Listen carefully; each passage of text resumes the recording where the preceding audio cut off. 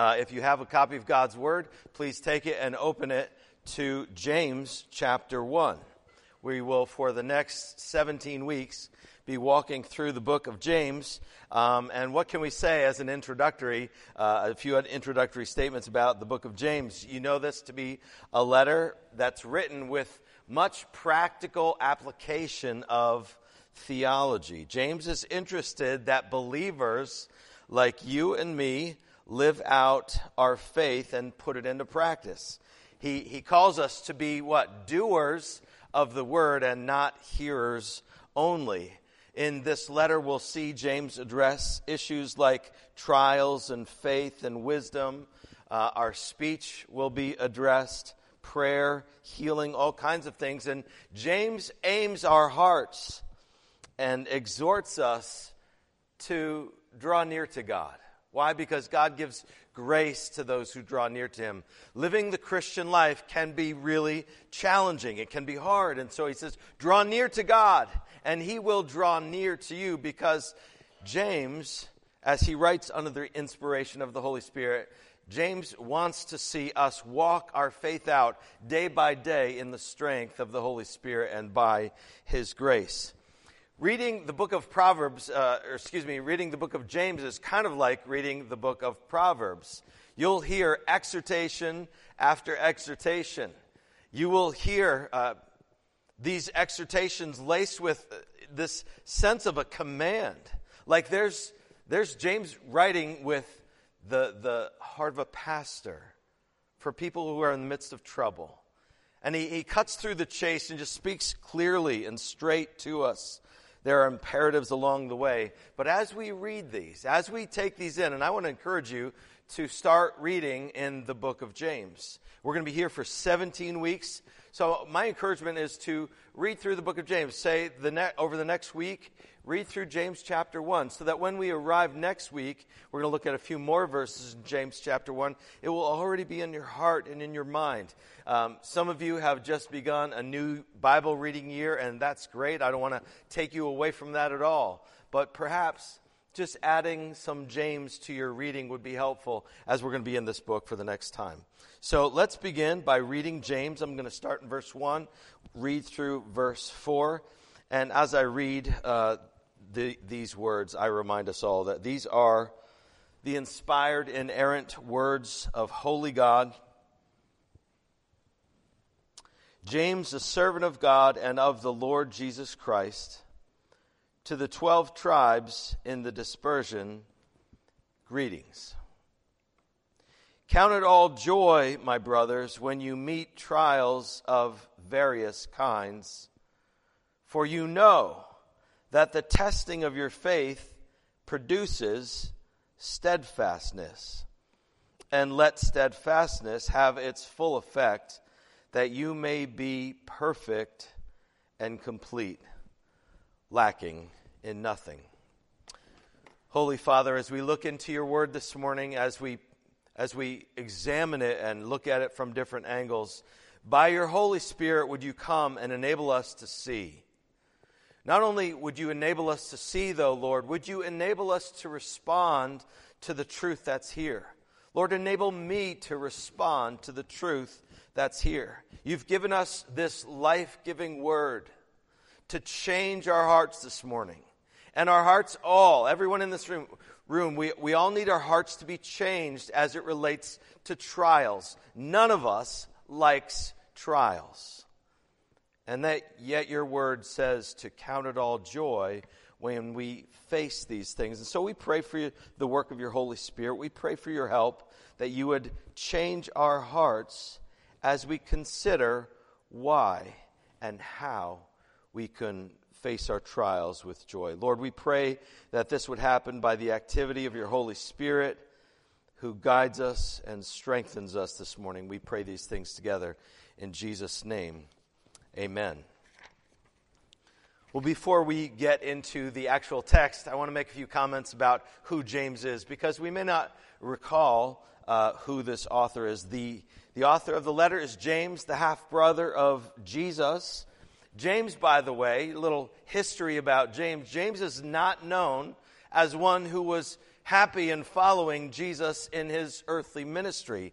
In fact, at the outset of Jesus' ministry, when there was a crowd gathered around, in fact, Jesus was calling his disciples to himself, and crowds of people were gathered around, the family, while a crowd was around him, the family pulled Jesus back into the house saying, hey, he's out of his mind. Don't look to Jesus. He's out of his mind. It says that in Mark 3:21. You can look that up. John 7 records for us another passage where it says this, for not even his brothers believed in him. So James is not somebody who by nature was inclined to follow Jesus. He wasn't immediately a firm believer, though he was gathered at the family table with Jesus and he had family discussions. He wasn't a believer. He didn't follow his brother. And so when he identifies himself, look at verse 1 again with me. James, a servant of God and of the Lord Jesus Christ. What is he saying? He's saying Jesus Christ is the Lord. And I believe that. I believe in Jesus Christ. Once I didn't, and now I do. We know from Paul's letter that Jesus met with James after the resurrection. Maybe when he saw the nail scars on his hands and saw that Jesus was alive again, that God granted to James an actual vibrant faith in Jesus Christ. But something changed, and James became quite the follower of Christ. God had things for James to do. And James at the outset is saying this, I believe in Jesus Christ. In fact, my life is his. I'm his servant. I do his bidding. I find my identity not in myself. I identify as a servant of Jesus Christ. He has my allegiance. My obedience is due to him. And so he acknowledges that right from the start. Now, he notes the recipients of the letter in an interesting way. He says, to the 12 tribes in the dispersion. Now, what is this about? Well, faithful Jewish Christians who had been living in the area near Jerusalem had experienced significant persecution such that they were pressed out. They had to leave their homes and their homeland, and so now they were scattered among many nations. And in so doing, God was bringing the new covenant picture into full reality. God's people were no longer directly associated with a geographic place, meaning Israel. God's people now had dispersed into many lands. And now this gospel, which began in Israel, was no longer isolated to Israel. God had pushed his people out. He had sent them into many lands. They were people on a mission. And so it's interesting. He says to the 12 tribes in the dispersion. He's saying something. You've been dispersed by God himself. There is a mission to which God has called you so that you might live. And then he addresses them. As you read James, you'll see he refers to them, my dear brothers, my beloved brethren. He uses a multiple nomenclature to just talk to them about his love for them. He writes with a pastor's heart because he knows these people have been through a lot. He knows they've been forced out of house and home, and now they're in other lands, places where they don't necessarily want to be. But he's writing so that they can get a sense of how God wants to use them and how God wants their light to shine in their day-to-day lives. So here's how we're going to tackle these first 4 verses.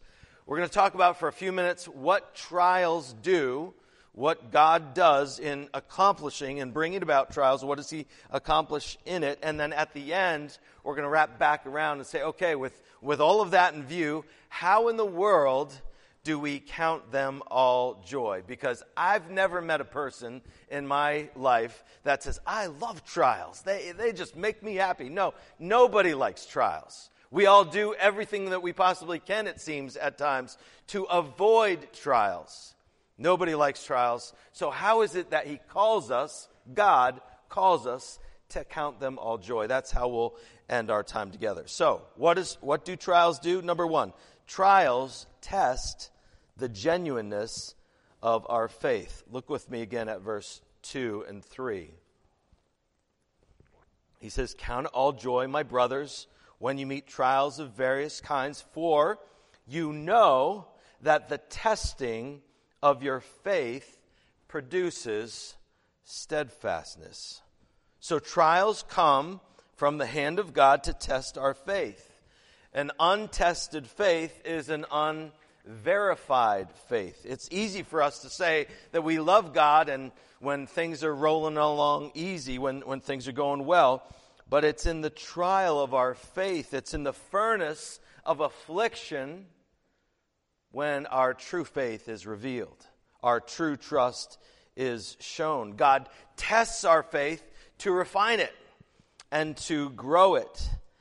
God tests us to refine us and to grow us so that we might in greater ways reflect Him, that we might look like Him, that we might respond like Him. I was following someone in traffic the other day, and my daughter Rachel was in the car with me. I was taking her to lunch, and I was following this car. And I've told you before, I tend to be, I don't like getting places slowly, and so this person in front of me was forgetting where the gas pedal was, and so I was exhorting them to move along. And Rachel has this way of, she's a godly girl, and she just had this way of looking over at me and saying, "Dad." That's all it took. I was under the conviction of the Holy Spirit. I'm not a patient man. And whether the trial that comes is small and momentary or whether it's years long, putting one foot in front of the other, God uses trials to grow us and to test our faith. Augustine, a great theologian, I encourage you to read him. He says, "Trials come to prove us and improve us." They come to test our faith. They come to build something in our hearts. That's why God brings trials into our hearts, because He doesn't want us to remain like infants. He wants us to move on into maturity. He doesn't want us sitting around drinking milk like infants do. He wants to move us on to the meat of the Word of God, and He wants us to grow into spiritual maturity. And the way He's designed to do it, and we don't like it, do we? He designs trials to move us along from infancy, from immaturity onto maturity. That's what trials are doing. They are testing our faith. He wants to grow us. The process, we can agree together, can we not, is often painful. It's hard. We don't like it. We'd rather be doing anything else than be walking through a trial. Yet, what it produces in our hearts is steadfastness. It produces a peaceful fruit of righteousness, the author of the Hebrews says. So God tests our faith. We see this throughout the Scripture, by the way, don't we?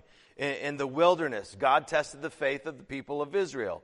Back in the Old Testament, He tested the faith of the prophets. He tested Jonah's faith. In the New Testament, we see it as well. John 6, I was just listening to John 6 the other day when Jesus was feeding the 5,000 with the loaves and the fish. He tested Philip. It says it right in John 6:6. He says He tested Philip because He wanted to see how he would respond. Jesus knew what He was going to do. He tests us to refine us.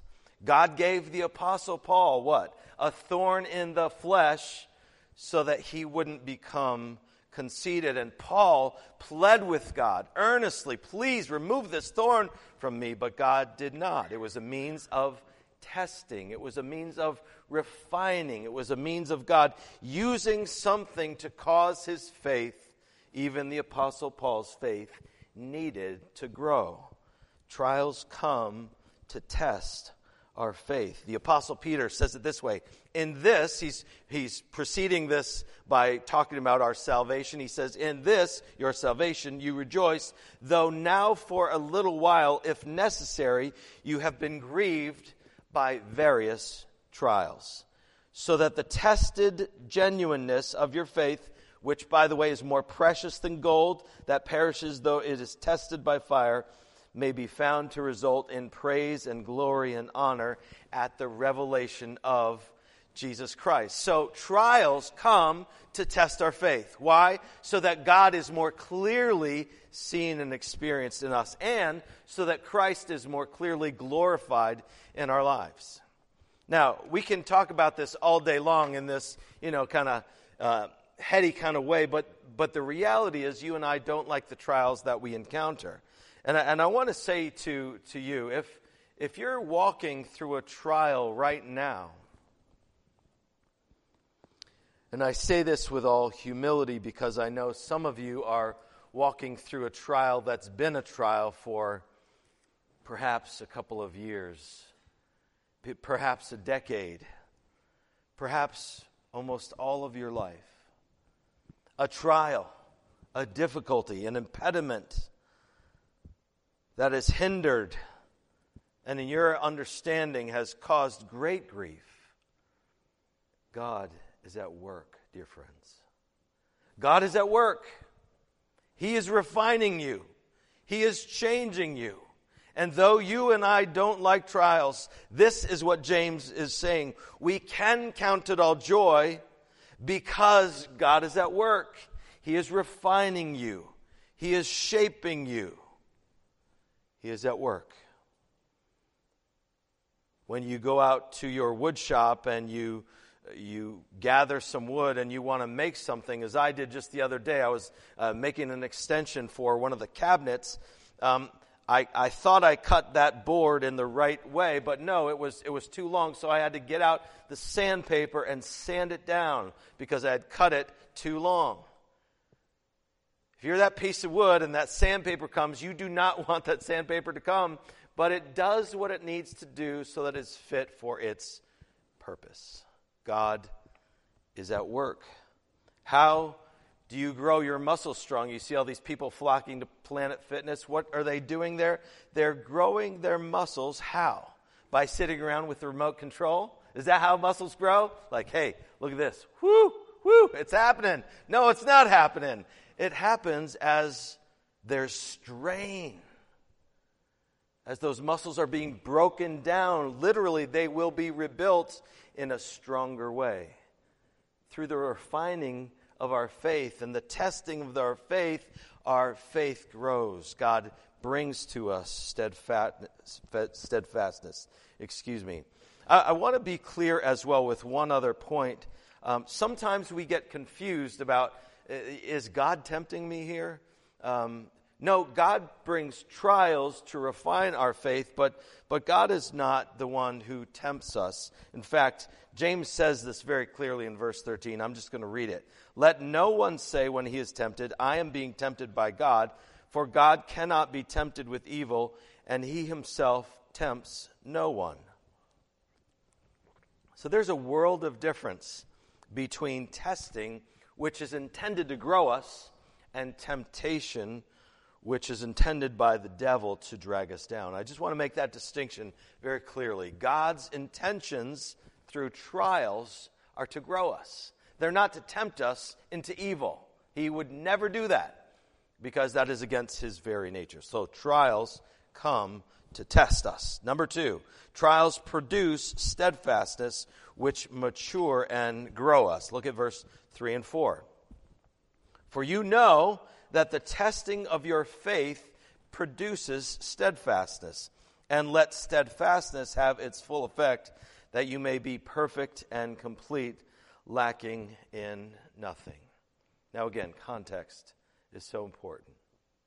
James is writing with the heart of a pastor to these people. Again, they've lost their homes. They're in other places. They're bewildered by their circumstances. It would seem to them that their whole world has turned upside down. They're walking in a place that they don't know. And James is writing to them as a pastor. And he's saying, listen, here's something you can bank on. You can know that the testing of your faith produces steadfastness. Now, what does steadfastness mean? I looked it up. It says the quality of being resolutely or dutifully firm and unwavering. The quality of being resolutely or dutifully firm and unwavering. And that's specifically what trials are intended to do. They're intended to make us able to stand under the day of the fiery affliction. They're intended by God to remove the doubt about Him and to put in its place a firm and unwavering conviction that He's God.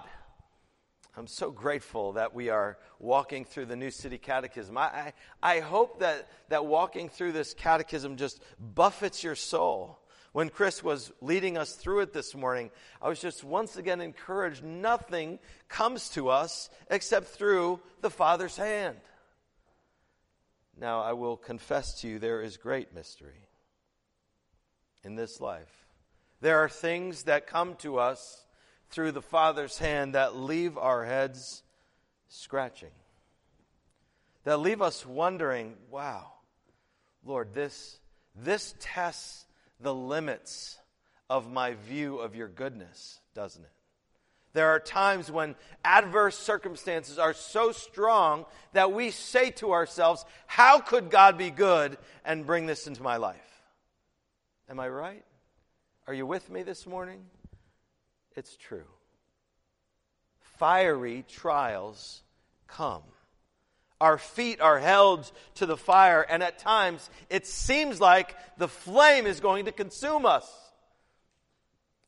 But it's designed to melt out the dross and the impurities of our heart and of our faith. And God intends to make you steadfast. He intends to make me steadfast through the passageway of trial. And at times we want to say to God, is there not another route that I can take, right? We're like, I don't particularly like this route. Lord, I'd rather walk the route that's, comfortable and easy. And like a surgeon, he says, well, do you want to get well or do you want to remain in sickness? Do you want to grow into maturity, into Christ-likeness, or do you think you've arrived? Because this is my prescription for how to get there. I'm going to grow you, and I'm going to grow you through trial. He says, let steadfastness have its full effect, that you may be perfect and complete, lacking in nothing. What does it mean to let steadfastness have its full effect? The effect of this writing is that James is saying, listen, one day at a time, one trial at a time, you just allow the Lord to help you to be steadfast in that trial. And what you'll find over time is that your steadfastness grows so that brick by brick, so that near to the end of your life, you will find that you are complete. Now, none of us will be perfect until we see Christ. We know that's there. But what he intends to convey here is a wholeness, that there's no cracks, that we are together steadfast before the Lord. See, that's the target that James is aiming for. He's saying, here's how we view trials. We count them joy because of what they do. They make us perfect and complete.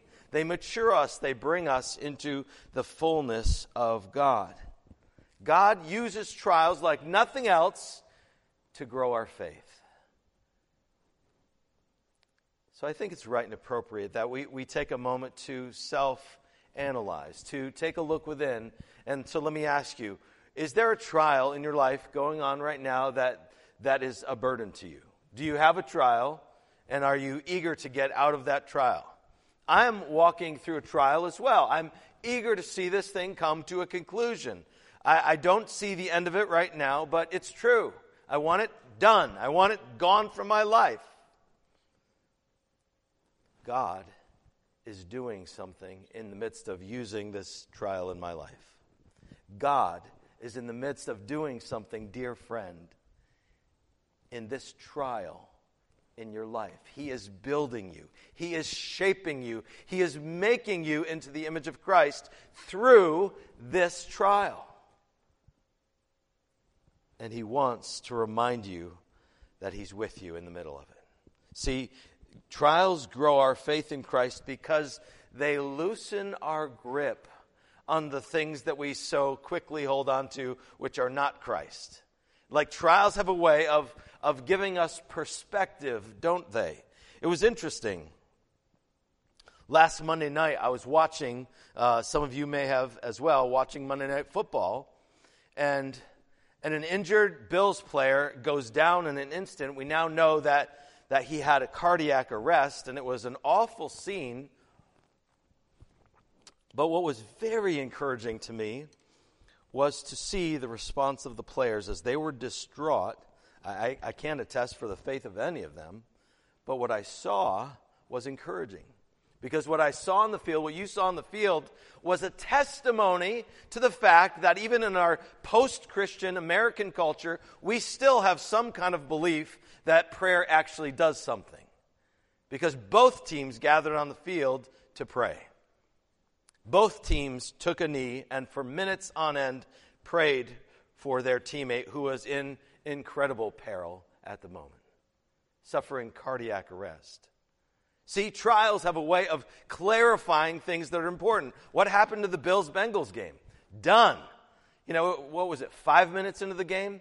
Trials have a way of clarifying what's real and what's totally unnecessary.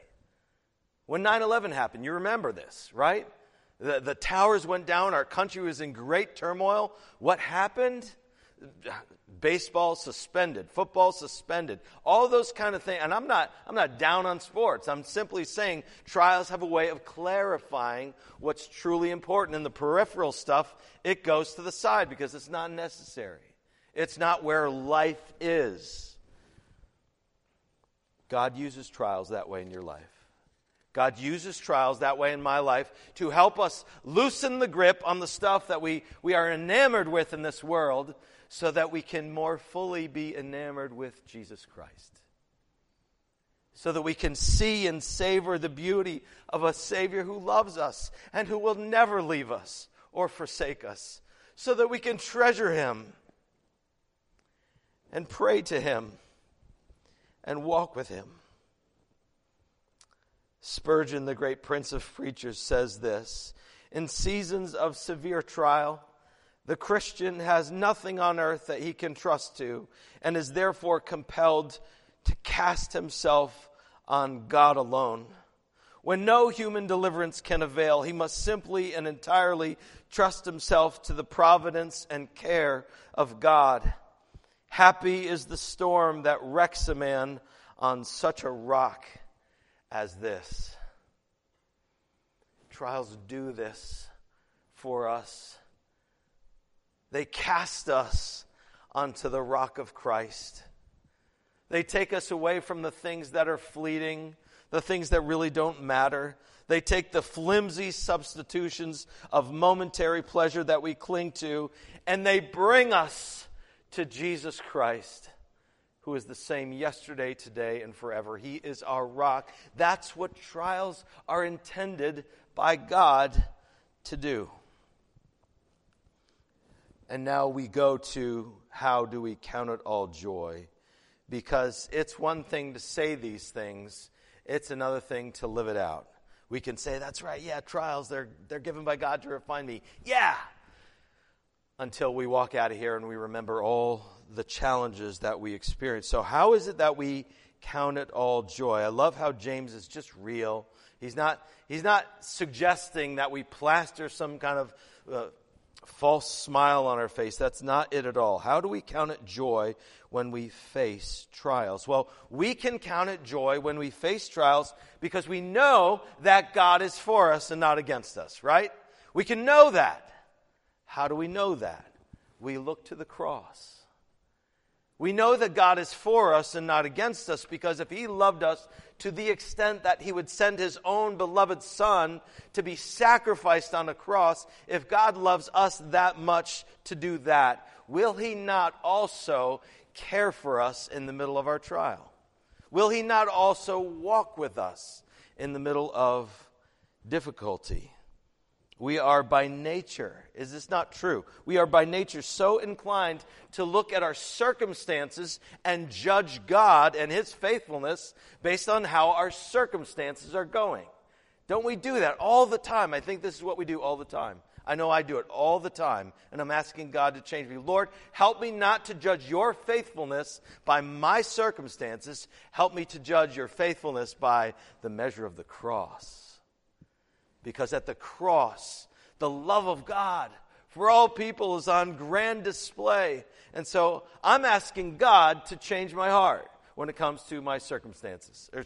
My response to my circumstances. I'm asking God to help me to view his faithfulness not through what's going on in my life, but through what he has already accomplished by forgiving my sins. We can count it all joy, my brothers and my sisters, because trials, we know this, they mature and they grow our faith.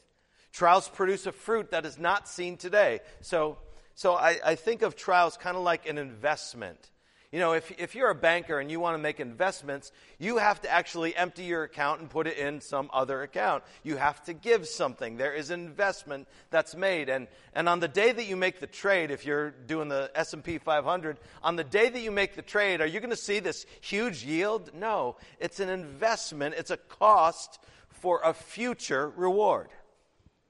When we view trials as God's means to build us and shape us, and when we count them joy, we're saying to God, Lord, I don't like this. This is a cost to me, but I'm trusting that at a future day there are going to be dividends that I'm going to see. I'm trusting that when you say it matures me and produces steadfastness in me, that's actually going to happen. That you're going to do that in my heart, so we can count it joy because of the fruit that comes through trials. It's the Lord who leads us through them, and it's the Lord who sustains us through them. And he will never leave us, and he will never forsake us, and through all things we can count it joy. So here's where I really want to challenge your heart and challenge my heart. We have a choice to make today, dear friends. We can either count it all joy, or we can count it all misery, right? We have a choice to make. We can count it joy, or we can count it as misery. Notice, by the way, the words that he used. He says, count it all joy. Now, what does it mean to count? To count means to actually take stock, to consider, to ponder. So when you are counting up your coins, you are literally taking stock of what you have. That's what he's saying. Count it, consider it, look at it through the lens of faith. Count it all joy when you face these trials. Make an intentional choice. Some might say, in the middle of a trial, you have to swallow hard, right? And say, Lord, please help me to have perspective. We've all gotten phone calls or text messages or emails or had conversations with people that have left us with the bottom of our gut dropping out. He's saying, take stock of that. Count it. Look at it. Don't just put on some happy smile. No. Count it. And count it joy, because you know that God is with you, because you know God is for you, because you know that he's working something beautiful. Even though right now it seems miserable, God is at work. So you and I, we can count it all joy. Again, it's a choice. Let me talk about this for a minute. So if we just take the perspective and say, I'm going to count it as misery. I hate trials. Well, you can do that, but that would be terrible for you, because to count it all misery is to yield yourself to the thought and the belief that God is not good. That's what we're saying when we grumble and when we complain about our circumstances. We're saying, Lord, if you were good, you would not put these circumstances in my life. And so when I grumble and complain, it's just a measure of my heart saying, Lord, you're not good. And I believe we need to repent at times. I certainly need to repent of my grumbling and complaining against adverse circumstances. And I want to call us, just in the spirit of the text, to repent if the Lord leads you to that. if the Lord brings conviction of an area where you are just regularly grumbling and complaining, hear this, dear friends, that is against the Lord. You are making a statement. I am making a statement against the Lord when I yield myself to grumbling and complaining. And so we can, it's our choice, we can count it all misery, but we're yielding ourselves and we're robbing joy in God. We're diminishing the joy of our salvation, and it will lead us to continue to grumble. However, on an upward note, or we can ask God to change our fundamental perspective on trials. We can swallow hard in the midst of a trial, like one I'm encountering. We can swallow hard and say, Lord, I'd love this to be gone, but I'm going to trust you.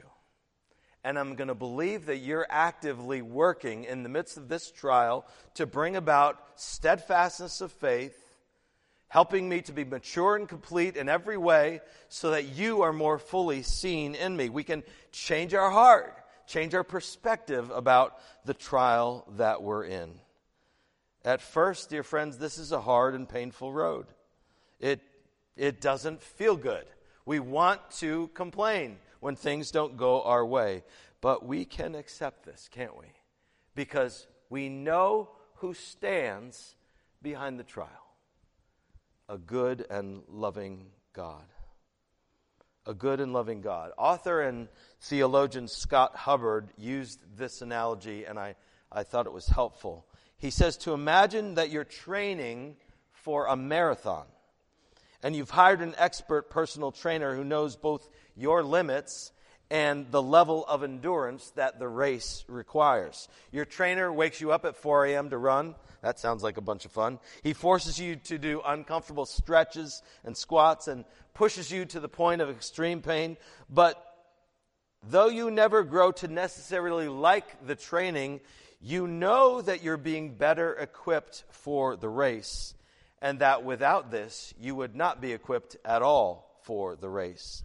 In other words, the process may not be fun, but it's gaining the desired result. I find that a helpful analogy because in like fashion, God has called you to a race to run. And on your own, you can't do it. On your own strength, you'd never be prepared for it. So, His Spirit, our personal trainer, is with us in the midst of trial to prepare us, to stretch us, to get us up at 4 a.m. so that we might be prepared for the race that God has for us, so that we can run in a way that brings honor and pleasure and glory to Himself. Do you know the name Horatio Spafford? Horatio Spafford was a godly man who knew something about encountering life's deep and challenging trials. In 1871, he and his wife lost their dear and only son. He was 4 years old to scarlet fever, lost.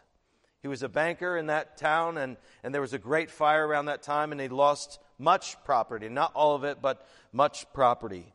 2 years later, he sent his wife and 4 precious, dear daughters on a ship to England, and he was planning to join them as soon as he finished up his business. And while crossing the Atlantic Ocean, their ship collided with another ship, and both ships sank. 226 people died in that collision, including all 4 of his precious girls, sparing only his wife. When he went over to England on a ship, the only way at that time to get there, that's when he wrote the following words. When peace like a river attendeth my way, when sorrows like sea billows roll, whatever my lot, Thou hast taught me to say, it is well with my soul. Though Satan should buffet, though trials should come, let this blessed assurance control that Christ has regarded my helpless estate and has shed his own blood for my soul. My sin, oh, the bliss of this glorious thought. My sin, not in part, but the whole, is nailed to the cross, and I bear it no more. Praise the Lord. Praise the Lord, O my soul. Now I ask you, how in the world could someone who's crossing the ocean where his 4 daughters just died, how in the world could he pen words like that? Except that he was able somehow, by the grace of God, to count it all joy when experienced trials of various kinds. For the testing of your faith develops steadfastness. And as we close, dear friends, at the start of this journey through the book of James, which I pray will stir us and strengthen us and cause us to look ultimately to Christ once again with fresh eyes. I pray that even today that God would enable us to look at our trials with fresh eyes. Not counting it all misery, but in fact counting it all joy because we know he's for us and we know he's at work. I want to call us now to say, let's put our eyes collectively together as a body on Jesus Christ. I'm not calling you to ignore your trial. That's not what let the sea billows, we're still rolling. We're not talking about ignoring the trial. We're saying together as the people of God, Lord, I trust you. Lord, I'm going to count it joy because I know you're working something here. Even though this is painful, you're working something here. And like the person who is on the operating table, we can say to our master surgeon, the Lord, the Father Almighty, Lord, do your work. Use your scalpel. We know it's going to be painful, but we trust you because you're building something here. You're at work in our hearts and in our lives. Let me ask the worship team to come and join me on the stage as I ask you to stand with me. We're going to pray, and then we're going to ask the Lord to remind us of his faithfulness to us in the midst of all these things.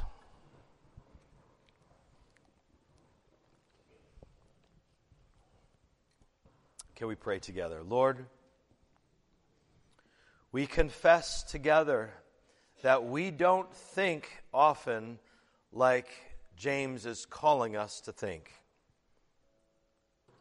Father, when trials, when adverse circumstances come, my heart is quick to grumble. My heart is quick to complain. I do not count it joy when they come. And so I'm asking that you would change my heart. And I'm asking that you would change the hearts of your people, that we might collectively together not put on some fake smile, no, but that we would count it all joy when we face trials, because we know that you're at work, because we know that you're refining us into the image of Christ, because we know that you are producing something so that we can enter the race that you've called us to, not in our own strength, but in the strength of Almighty God.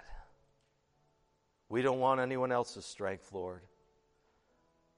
We need yours. And so even now, Lord, we hold our hands wide open. And to the trials that we experience, we say, Lord, come change our hearts. Give us your perspective on these things. Grant us faith and help us to walk day by day, even though it may seem very uphill and hard. Help us to walk day by day knowing that you're leading us and that you will never fail us. You will never forsake us. You'll never let us go. Grant to us this faith, we pray and ask together in Jesus' name. And God's people together said, Amen. May it be so.